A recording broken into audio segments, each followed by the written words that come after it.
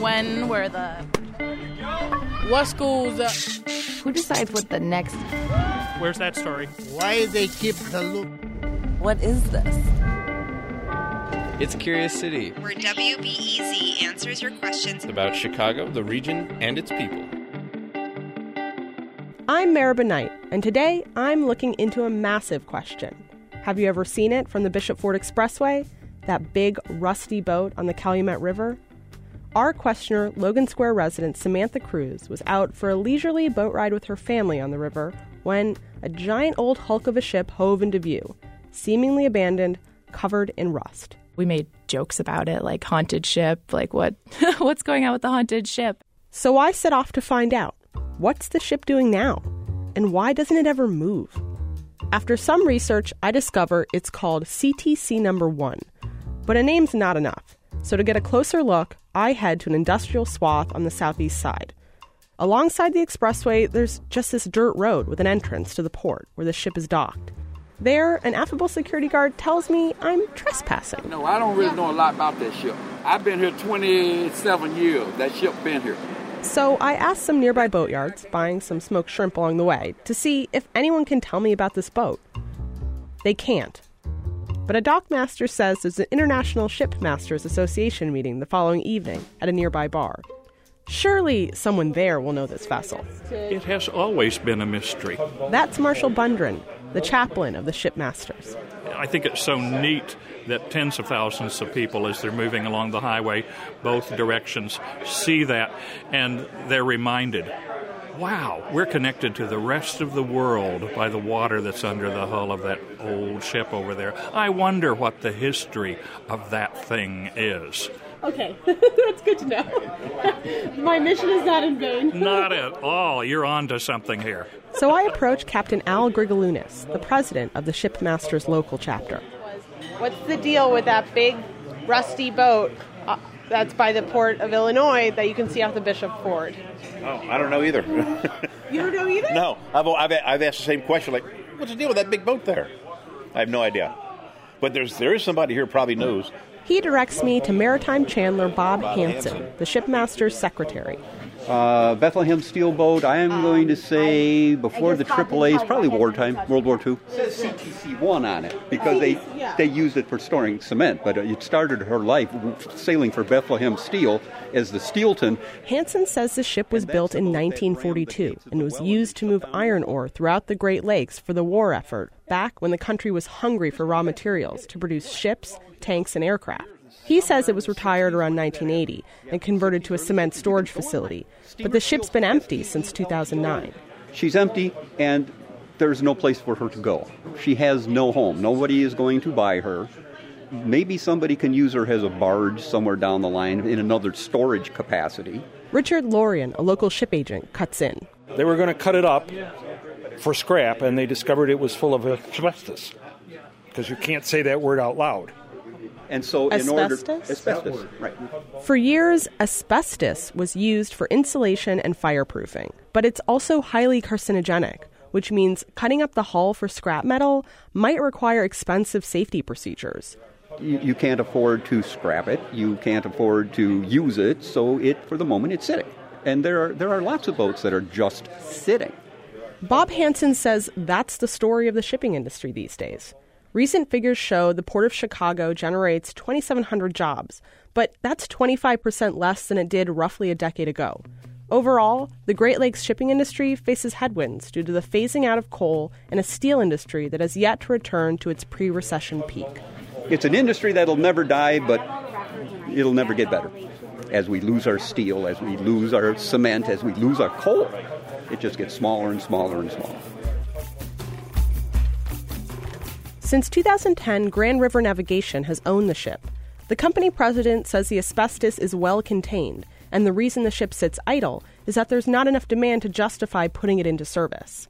To learn more about the ship and how it fits into the shifting fortunes of the industry, I talk with William Strauss, a senior economist at the Federal Reserve Bank of Chicago.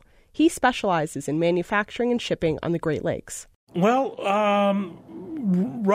it's really kind of unfair at this point to call it a ship. Strauss says the company bought the vessel because they already owned 3 of its sister ships, that move commodities such as coal, limestone, and iron ore. So they figured that the hull is still good. Despite the rusty look of the ship, Strauss says the fresh water of the Great Lakes is forgiving on vessels, nearly tripling their lifespan compared to their ocean-going counterparts.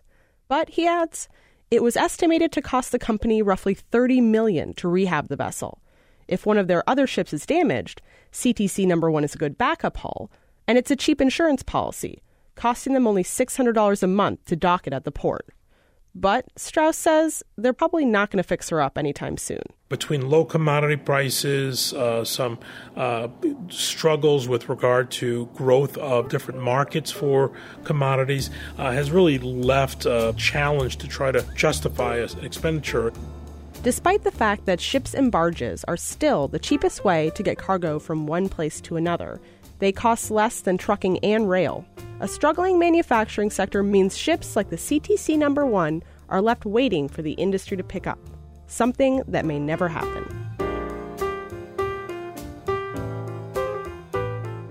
Back in the studio, I tell questioner Samantha Cruz what I discovered about her mystery ship. That it was not abandoned, but instead stuck in a kind of limbo, where it's too valuable to ditch, but not useful enough to repair. And it probably has too much asbestos to sell for scrap metal. I mean, are you surprised that it just has absolutely nothing in it? I don't think I'm super surprised that there's nothing in it. Cruz says she was surprised to learn that the Calumet River isn't just for recreational boating.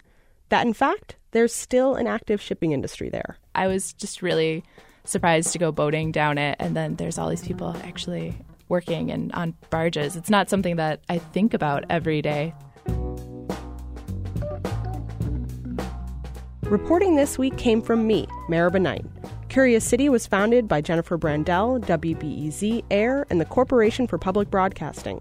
Support comes from the Doris and Howard Conant Fund for Journalism. I guess maybe I'm a little sad that I probably can't make the boat into an awesome haunted house one day. Curious City on WBEZ is supported by Audible.com, which has more than 180,000 audiobooks and spoken word audio products. Audible is offering Curious City listeners a free audiobook of your choice and a free 30-day trial membership.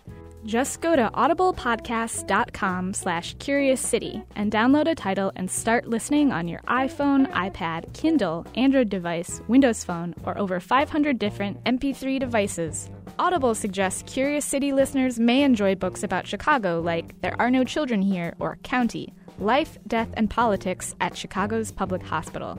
That's at audiblepodcast.com/CuriousCity.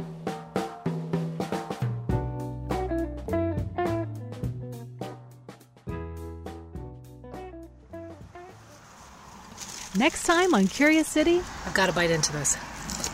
I'm Monica Eng, WBEZ's food reporter. The garlic, the meat, the cool mayo. We all know that deep dish pizza and hot dogs originated in Chicago. But what else? Oh boy, things are falling. I'm on a quest to find Chicago originals that you haven't heard of. Layers of flavor. Roast beef, corned beef. Famous, fresh, delicious. That's next time on WBEZ's Curious City.